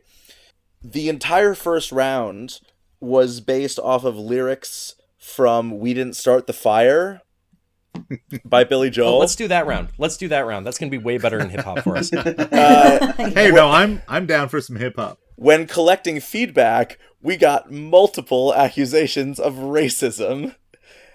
And we were like, you know what? Agreed. Because if you don't know this one super iconic mainstay of white people music, it's basically a dead round for you. Yeah, no, that's a fair point. Okay. Yeah. So I am always curious to figure out, like, what are the I mean, I wasn't kidding earlier when I do think of, like, podcasting and trivia and all the other things as being part of the socio-political aspect of my career. I am curious to figure out, like, what biases are we bringing into trivia. Like, when me and my friend Emily are writing the quiz, we're like, are we just writing things that we're nerds about? Usually. And is that going to be exclusionary to teams that aren't nerds about the same things that we are nerds about? I mean, let's be honest. Like, I think we all kind of do that. Sure. Yeah. You write what you know. Yeah, it's an incredibly valid point. I know Aaron and I have had at least 2 conversations over the last 2 years about just accessing, kind of checking our privilege in a sense, and knowing that we're probably writing things that demographically are going to play differently depending on who and where you are, and what we can do as writers to kind of bridge that gap a little bit. If you have the answer, please tell us. Right. I mean, I'll tell you, living in New York is great for that because it is just such an insanely diverse city along every conceivable, whatchamacallit, thing. Spectrum. There it is. Peter, back in February, we had a little discussion in our Trivia Writers Co-op about that, a minor one. I, a very white guy in Eastern Washington that does a lot of work in North Idaho, was approached by a North Idaho bar asking me to do a Black History round for Black History Month. And trying hard not to upset all of my lovely people over in North Idaho, it can get really interesting venturing outside of very stereotypically white stuff when I'm hosting up in North Idaho. And it was a very challenging round for me to write. I wound up reaching out to a few people of color I know in North Idaho and asking them to go over the questions that I had written and making sure that they are appropriate and not stereotyping and things like that. But it was really eye-opening trying to figure out not only how to write it, but also to make sure it came across appropriately and that the players are going to be able to get it. That's the trick, is that stuff that, and I have this conversation with my Canadian friends a lot as well, is that stuff that is going to play difficult to my audience is comically easy to people who know their history, and it's really hard. I do the same thing. I do a Black History category, and I always run it by some people. I'm like, hey, what's this dumb white girl said this time? Please teach me, because I don't know. I mean, with the caveat, this is not my main line of work. If that had come my way, I would have seriously considered finding someone of color to write and host that round for me. Mm-hmm. I would just bring in a featured host. It's fair. Yeah. With that in mind, I hope that this round is balanced decently well, so that if you know a bunch about hip-hop, you'll get some, but if you don't know any, you'll still get some other ones. Oh, I'm going to suck on this, but bring it. I mean, we'll find out. I really, I know some of you a little bit and some not at all and some better. I really kind of was rolling the dice to see how easy or... This might be comically easy, might be impossible. We'll find out. All right, let's do it. As the host, Peter, you get to decide if we are playing this individually or as a team. Let's play as a team. Hooray! Oh, All thank right. God. Okay. All right. Are we ready? Yep. Yeah. Okay. Question number 1. Originally coined by Africa Bambaataa and Zulu Nation, the 4 elements of hip-hop are, briefly said, MCing, DJing, B-boying, and what controversial 4th element? More generally speaking, rapping, well, DJing, and dancing or breakdancing. Number 2. What jazz, soul, and spoken word artist, who has been referred to as the godfather of rap, although that title is more often given to a different man, and the Black Bob Dylan, although he hated that comparison, released his final album in 2010, his first in 16 years. And I'll throw in as a bonus, and who died the following year in 2011. Number 3. According to the Wu-Tang Clan, what does CREAM stand for? All right. Okay. CREAM. The one episode that Jeff decided not to record with us, he's going to be so mad. I told you, I threw some in that I thought might be more accessible. Number 4. In rap and hip-hop culture, what is biting? Number 5. Only 2 rappers have occupied the top 3 spots on Billboard's rap charts simultaneously, either as lead or as featured artist. Once in the 2000s and once in the 2010s. Name either of them. Number 6. What track was the fastest ever to be certified diamond by the RIAA, holds the record for longest streak at the top of the Hot 100 with 19 weeks, but first hit number 19 on another Billboard chart before being controversially removed? Number 7. What Chicago-based rapper rented out an entire theater in 2017 to let people see Jordan Peele's debut feature Get Out for free? Number 8.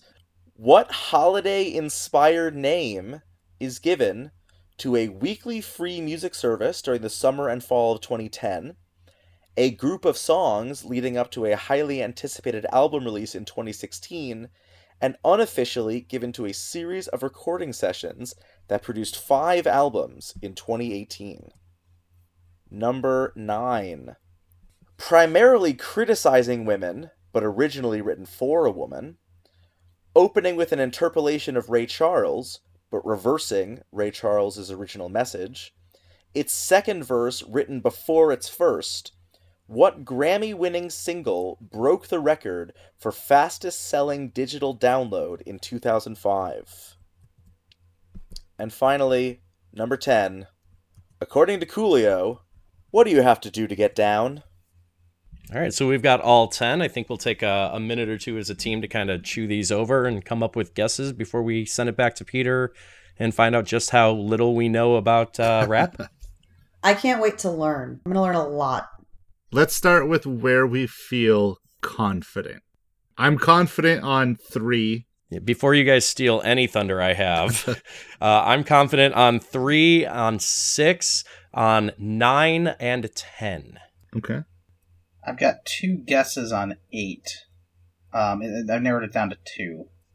Or no, maybe that's 7. Hold on. The Chicago-based rapper question. Yeah, it's 7, Yeah. and I have the same 2 guesses you do, Jeremy. Don't worry. Probably. I think I do too. And in fact, now I'm going to narrow it to 1, I think. Yeah, number 6, I I'm 99% sure on. I'm confident on 3, 4, 7, 9. Let's start with 1. Originally coined by Africa Mabata and Zulu Nation, the 4 elements of hip-hop are MCing, DJing, b-boying, and what controversial 4th element? So we've got hyping. We've got, well, hyping we would say MCing, right? Yeah, I'm actually, now that I see the emceeing, the DJing, and the b-boying, I'm thinking it might be dissing. That could be because he said controversial. So like dissing or trash talking, yeah. I was thinking like art or fashion. Okay. Dancing, DJing, MCing.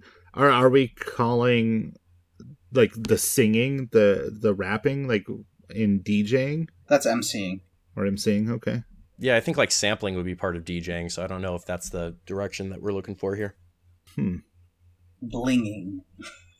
Yeah, I mean, I was thinking that fashion or something wouldn't be unreasonable. I'm okay with going with that if we want to lock it in.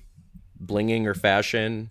Because they're all ing. I was thinking like blinging, like, you know, the jewelry and gold teeth and stuff. I don't know. Aaron, do you have any input on that? None at all. Cool. So what's your locked-in answer? Let's say fashion. Okay. Okay. That I will say that of your guesses and musings, that was by far the closest. Although Okay. Corey was actually closer when he said art or fashion. Okay. The 4th element is graffiti. Oh. Oh. Oh, okay. Yeah, controversial largely because, unlike the other 3, graffiti has a large culture that is unrelated to hip-hop. And there are graffiti artists and people in the graffiti culture who do not identify with that, cultural association. Okay. Okay. That was a good one. I like it, but give me 100 guesses, and I'm going to tell you not graffiti 100 times on Yeah, that question. look, if you don't know about hip-hop, that one's hard. The 4 elements Right. are not often talked about these days. That's fair. I learned something. I like it. Yeah. All right, Peter, give us a repeat of number 2. You got it. What jazz, soul, spoken word artist who has been referred to as the godfather of rap, although that title is more often given to a different man, and the Black Bob Dylan, although he hated that comparison, released his final album in 2010, his first in 16 years, before dying in 2011. So I have an idea about this one, but the whole given to another man, like I might be thinking of the other person, and the fact that he left off comedian and actor pushes me away from it.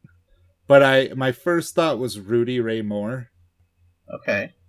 I'll tap out on this one because I have absolutely nothing jumping to mind. I'll go with whatever you guys think is best. And Rudy Ray Moore sounds just as good of an answer I wasn't going to give you as anything else. Yeah, everything I was coming up with because of the dead thing, they didn't die in 2011, so everybody I'm thinking kind of fits that for me, is like it's not the right year.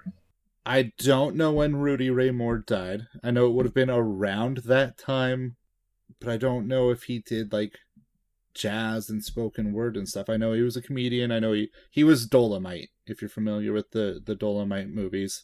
Oh, okay. And I mean, Dolomite, like in the movies, he does a lot of spoken word. So, but that's the only thought that I have here. Is that your answer? Yeah, let's say Rudy Ray Moore. That's a great fucking guess. Because Rudy Ray Moore is the other man, referred to as the godfather of rap, and in fact is more often that name is given to Rudy Ray Moore. But this is Gil Scott-Heron. If you don't know the name, you probably know The Revolution Will Not Be Televised. Okay, that does sound Yes, familiar, yeah. that I have heard of. Yeah, which is by far his best known track. I mostly wanted to put this in because I like worship Gil Scott-Heron. I think he's incredible, and I think that if we're taking this as an opportunity to learn things we didn't know already, everyone should be listening to more Gil Scott-Heron.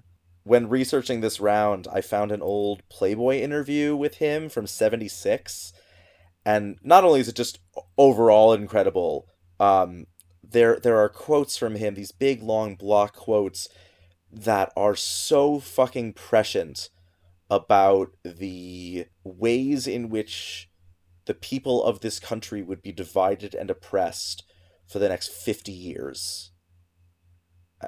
He's such an amazing guy. His work was so incredible. He as a man was incredible. Look him up. You know, right in that same vein, talking about the oppression, Rudy Ray Moore, the other godfather of rap, the movie Dolomite brought about one of my favorite movie quotes of all time, which is, "I'm so bad I kick my own ass twice a day." Yeah, Rudy Ray Moore is fucking terrific, dude. That's a really good. Thank you. I like that one, Peter, a lot. I'm trying to make sure we include that in the show notes too, by the way. Yeah. So people can look that up as well. Yeah, Definitely. that last album in 2010, I'm New Here, is like it's one of the only albums that I can't listen to too often because it'll wreck me. What would you suggest as a good starting point, like among his albums? There's a pretty good compilation album of a lot of his early stuff if you're looking for like an accessible, easy way to get in. Yeah, just the best of Gil Scott-Heron. It's got stuff like The Revolution Will Not Be Televised and Johannesburg, which are some of his better known kind of protest tracks, which is a term I use somewhat trepidatiously because whatever. But it also has stuff like The Bottle, which are less political, more soulful, more personal. I mean, he struggled with drug addiction for his whole life, and yeah, I mean, he's amazing. But I'm New Here, I would say, is actually just as good a jumping on point as anything else. All right. Yeah, my silence in this whole round is mostly because I'm just listening and getting educated on this, and also because I don't have a fucking answer to save my life for half of these. Well, I gotta tell you, man, I knew I was coming to 4 trivia hosts. I needed to come up with something that I thought could actually stump you. Number 3, according to the Wu-Tang Clan, what does CREAM stand for? All right, do we just all want to take this together? Sure. On 3. Yep. All right, 1, 2, 3. Cash rules everything around me. We know, Jason. We know. And thanks for abandoning ship on the... Yeah, what the hell happens? I think that was to see if he was going to like do anything or he was going to go silent, wait for Corey to answer. We all planned that to make Jason be the sole answer, so. Oh, I love and hate you all for that. Yeah, I went through so many different Wu-Tang questions that I could ask, and I just, could do a whole round on Wu-Tang. Now, full disclosure, I only know this because a couple weeks ago, I rehashed my 90s music theme for an online game, and one of the guys from the Triviality podcast had done picture questions for me, and one of them was the album title for CREAM. Nice. Nice. Should we move on to number 4? We should. In rap culture, what is biting? So I've got a pretty good one on this, but I'll let you guys jump in first. See, my guess on this would be like this is where we go back to like diss track or something like that, or dissing somebody, or possibly like rap battle type thing is what I was thinking, but I don't know. I can't get the visual out of my head about like hip hop artists, especially in the late 90s, early 2000s, like biting down on a gold chain or a gold medal. So I have no idea if that has anything to do with anything, but that's the imagery that comes to my head when I think of biting. Aaron? I don't know. I'm going to say that a lot. I'm like 90 to 95% on this one. I believe it's plagiarizing. Oh, that's good. But like I believe it's usually in freestyle. It's more, when you during the rap battles and stuff, and you use somebody else's words, like biting off a piece of their rhyme or something like that. Yeah, go with it. Okay. Yeah, that's absolutely right. I actually, when I started thinking about what I wanted to do for this round, I briefly considered doing just a whole round of lyrics that have been quoted and taken from other rap songs previously, either transparently or plagiaristically. And there's a really great Lil Wayne track called Dr. Carter, where he quotes a Kanye track, citing Kanye. He says, that was called recycling. Reciting something because you dislike it, so you say dislike it. Some say it's biting, but I say it's enlightening. Besides, Dr. Kanye West is one of the brightest. Ooh.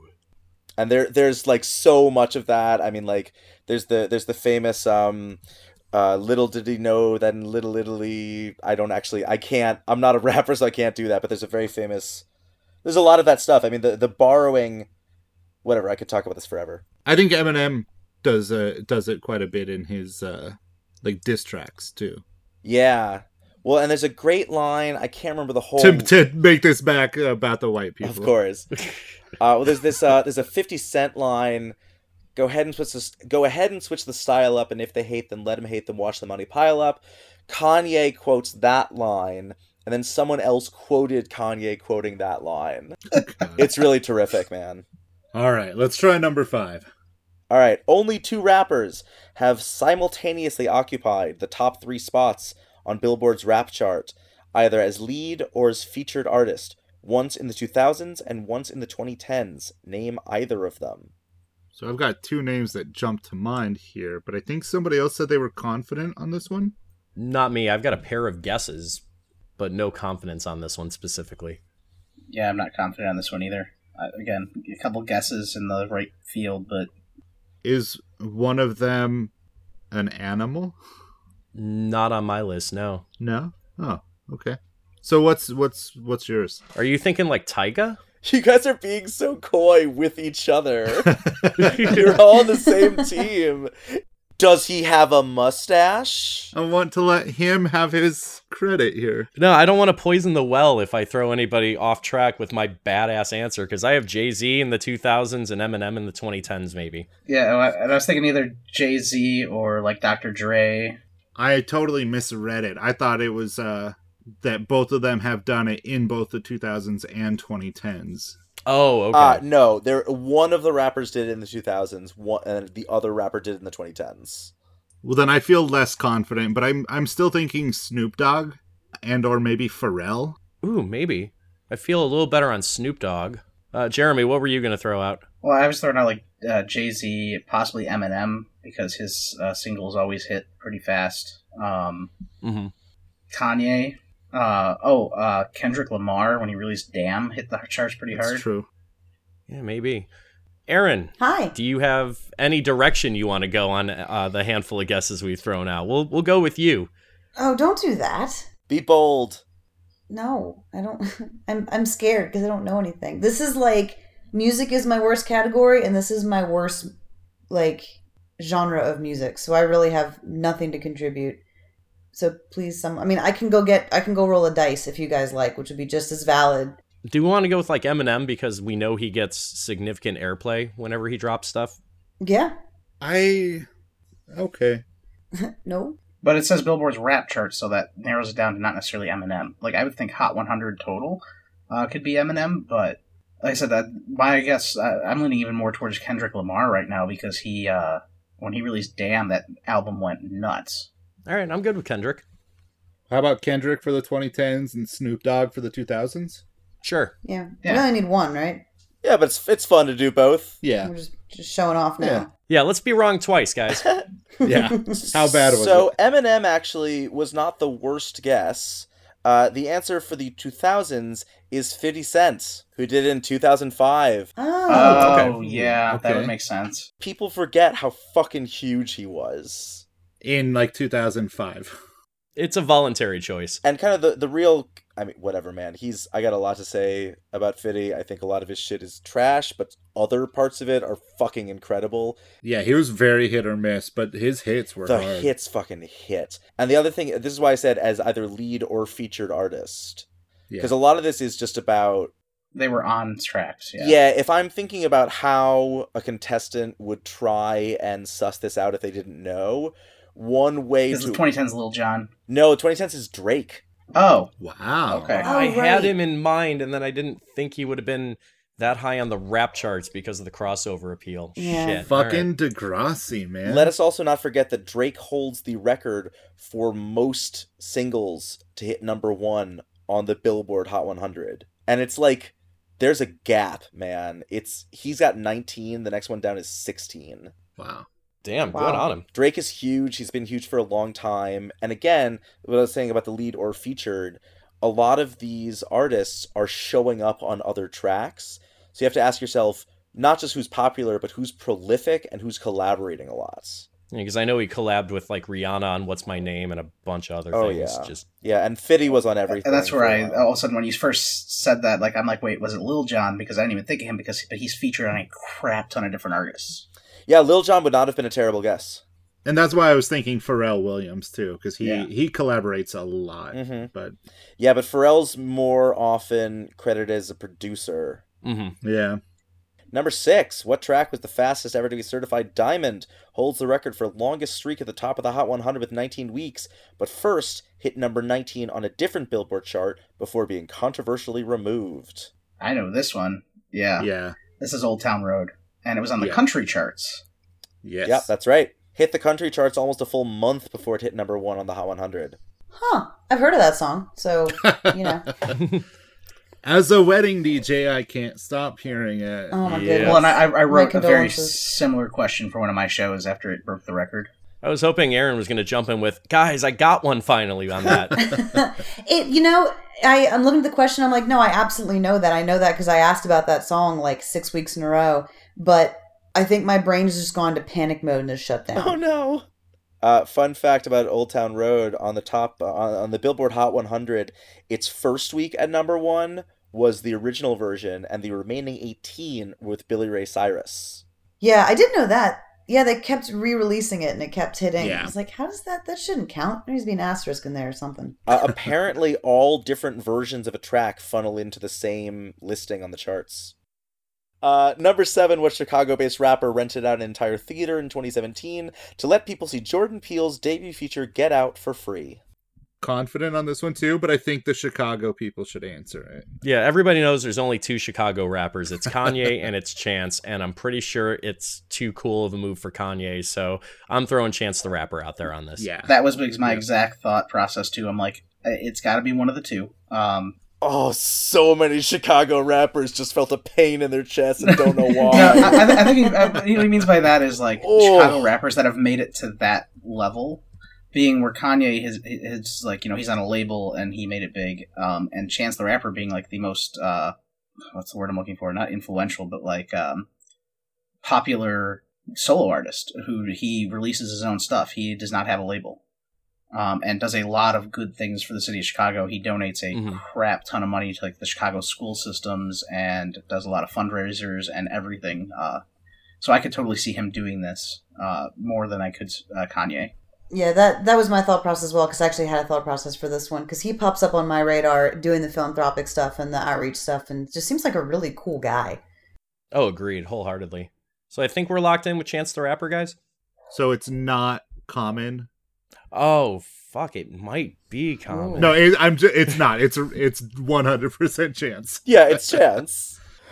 Incidentally, also born in Chicago, Illinois, Gil Scott Heron.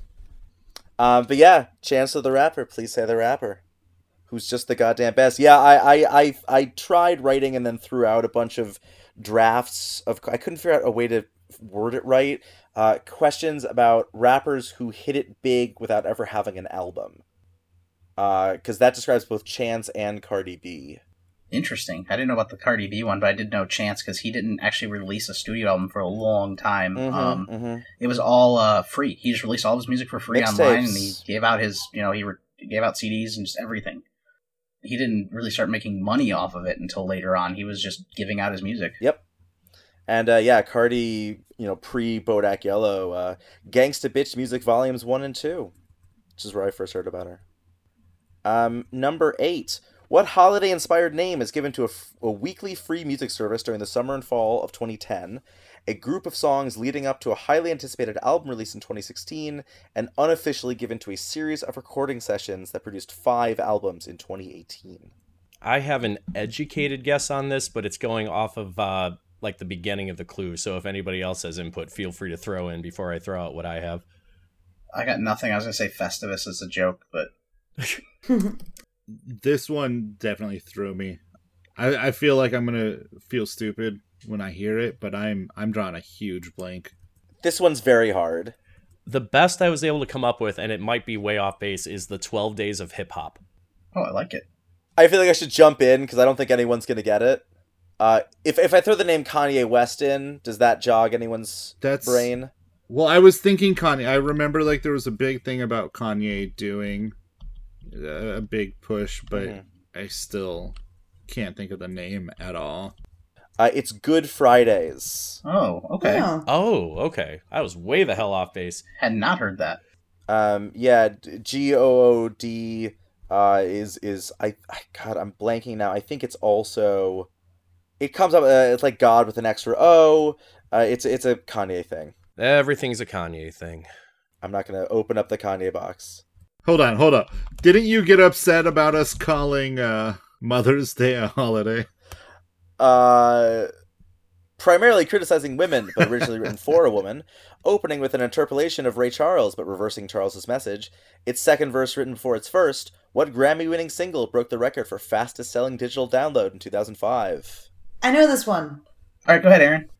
Gold Digger. That's right. It's Gold Digger. Yeah, the Ray Charles was the big tip-off for me on this one. It opens with an interpretation of Ray Charles by Jamie Foxx, who had just played Ray Charles in Ray, although Kanye had been working on the track prior to that movie's development.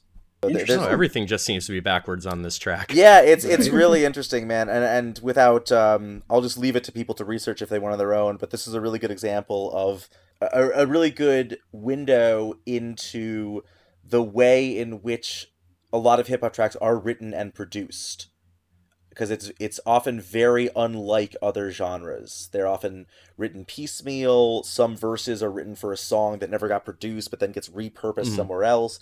I swear to God, there's a Kanye track that I heard a piece of back in like 2006, and I don't know what it was, and I'll never be able to find it, because I don't think it's a real track, but it must have just been like a snippet on something else, and it makes me crazy.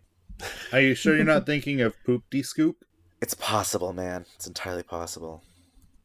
Number 10, according to Coolio, what do you have to do to get down? I got this, guys. Okay. I got this. All right. 1, 2, 3, 4. Get your woman on the floor. Gotta get up to get down. That's absolutely right. You gotta get up to get down. Point of information, I knew that one as well.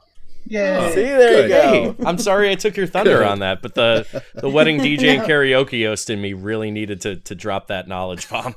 And I could not have done it better than you, so I happily cede the privilege.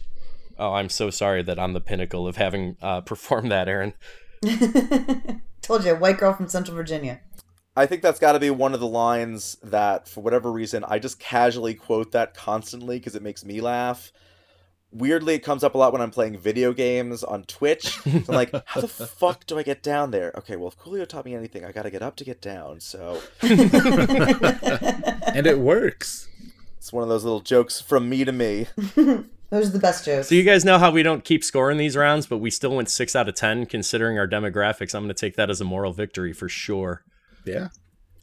Also, hopefully I We didn't did just... right, and we learned a bunch of stuff, so thank you for this round, Peter. It was amazing. Yeah, this was really fun. Thank you. I've got a ton of tabs open. I don't know if you can hear me typing. I've been putting stuff into Wikipedia to read later. Oh god, I'm so glad. I'm so happy that I'm dropping my mic and unplugging my headphones, definitely fucking up the recording at a crucial moment of wrapping up the podcast. Oh god damn it. All right. Well, that was a solid round, Peter. Thank you. Very, very much appreciated. At that, it is about time for us to wrap up here. This is going to be our first time giving some shout outs for our intro and outro music because they were picked after the other episodes were recorded. I'm going to jump in and say big thank you to Limbo Lads from Spokane, Washington for the intro and outro. Jason, can you tell us about the keyword break music? Oh, the interstitial keyword break has been the topic of much discussion. Big shout out to Will Fidanzo for providing the background music on that. I swear, not all of his music sounds like 70s porn. I wasn't going to say it. Oh, the fans are already saying it. It's fine. Well, and now it's a thing. Like, it's just got to be that way now because it's a thing. Like, it's canon. Just synth plus bass equals fur that you don't want to see on your parents. Great. Okay, that was terrible. Let's wrap this up. Fun fact. Yep. all porn music sounds like a lower budget, less copyrighted version of the most popular genre of that era. These are just things that I think about sometimes. Okay, thank Peter's you. shower thoughts. Thank you for that, Peter. I find porn music fascinating. Well, who doesn't, really? So you read Playboy for the For the Soundtrack? articles, and I listen to porn for the music. yeah. Well, I just think it's so funny that like there is this idea of porn music that is so entrenched in the culture. Like this is bow chicka bow wow, like you can just spell it out. Yeah. But porn music hasn't sounded like that for conservatively 40 years. And like porn music still has a very distinctive sound. It just doesn't sound like bad, cheap, copyright-free funk. Because it ain't the 70s anymore. It sounds like, you know, if it's in the 2000s, bad, cheap, copyright-free, new metal rap hop. I could go on. As a connoisseur of sorts of watching but never listening, I have no idea what you're talking about, but it totally makes sense. Let's get on out of here, guys. First and foremost, thank you so much, Peter, for joining us. You are our first ever special guest, and you performed admirably. Hot damn. So thank you for that. Yeah, this was a joy. Thank you for having me. Yeah, Peter, where can people find you? Oh, geez. You can see me streaming on Twitch at twitch.tv/here's Peter, HERESPITR, Tuesdays through Fridays and Sundays at 8 p.m. Eastern. The podcast, The Film Reroll, which features me and a bunch of other unbelievably funny, talented people, can be found at filmreroll.com and on all of your friendly neighborhood podcast services. I'm on Twitter at PitterPatter, PITRPATR. And if you want to see more about my theater work, you can go over to tornouttheater.org. I believe that's with an ER. Well, it's with an ER, but I believe we also bought RE just in case. Yeah, not to be pedantic, but good call on both of those spellings Oh, for yeah, sure. You got it. All right, so for the rest of the Quadriviates, as we say goodbye to you, my name's Jason. You can find my online streams on Twitch, twitch.tv/liquid_courage. And to clarify from previous episodes, yes, courage is spelled with the letter K because the copyright was cheaper on that.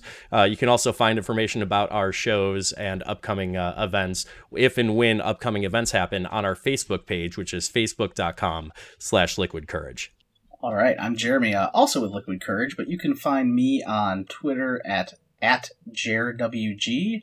You can find me on Twitch at LKJeremy. Yeah, that's about it. I'm on Facebook and stuff, but you can find links to that in other places and at the Liquid Courage page as well. I'm Erin. I'm not with Liquid Courage. I'm with Orange Cat Trivia. You can find me on Facebook and Instagram and Twitch at Orange Cat Trivia, streaming live games Thursdays at 7:30 Eastern, and then other times whenever I feel like it. And I am Corey. You can find me on Twitch at twitch.tv/Third Degree Entertainment. It's all spelled out. I am hosting live trivia Mondays and Wednesdays at 7 p.m. Pacific. You can also find me on Facebook or Twitter or Instagram. Just search Third Degree Entertainment. And that's about it. You can find us on Twitter at QuadriviaPod. You can shoot us an email at quadriviapod@gmail.com. And you can find us on Facebook at facebook.com/quadriviapod. I hope you enjoyed this deep dive into trivia, the people who craft it, and the stories behind it. Have a good night. Bye. That's the sign off? Where do we go?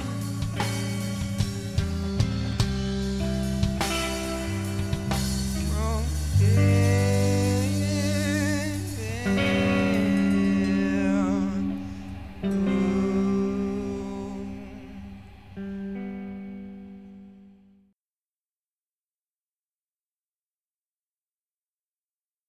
We'll double our downloads from 4 to 8. It's going to be worth it. Corey. Exponential Corey, growth, baby. You never release the download numbers, man. Okay, I mean 5. Great, yeah, throw them off the trail.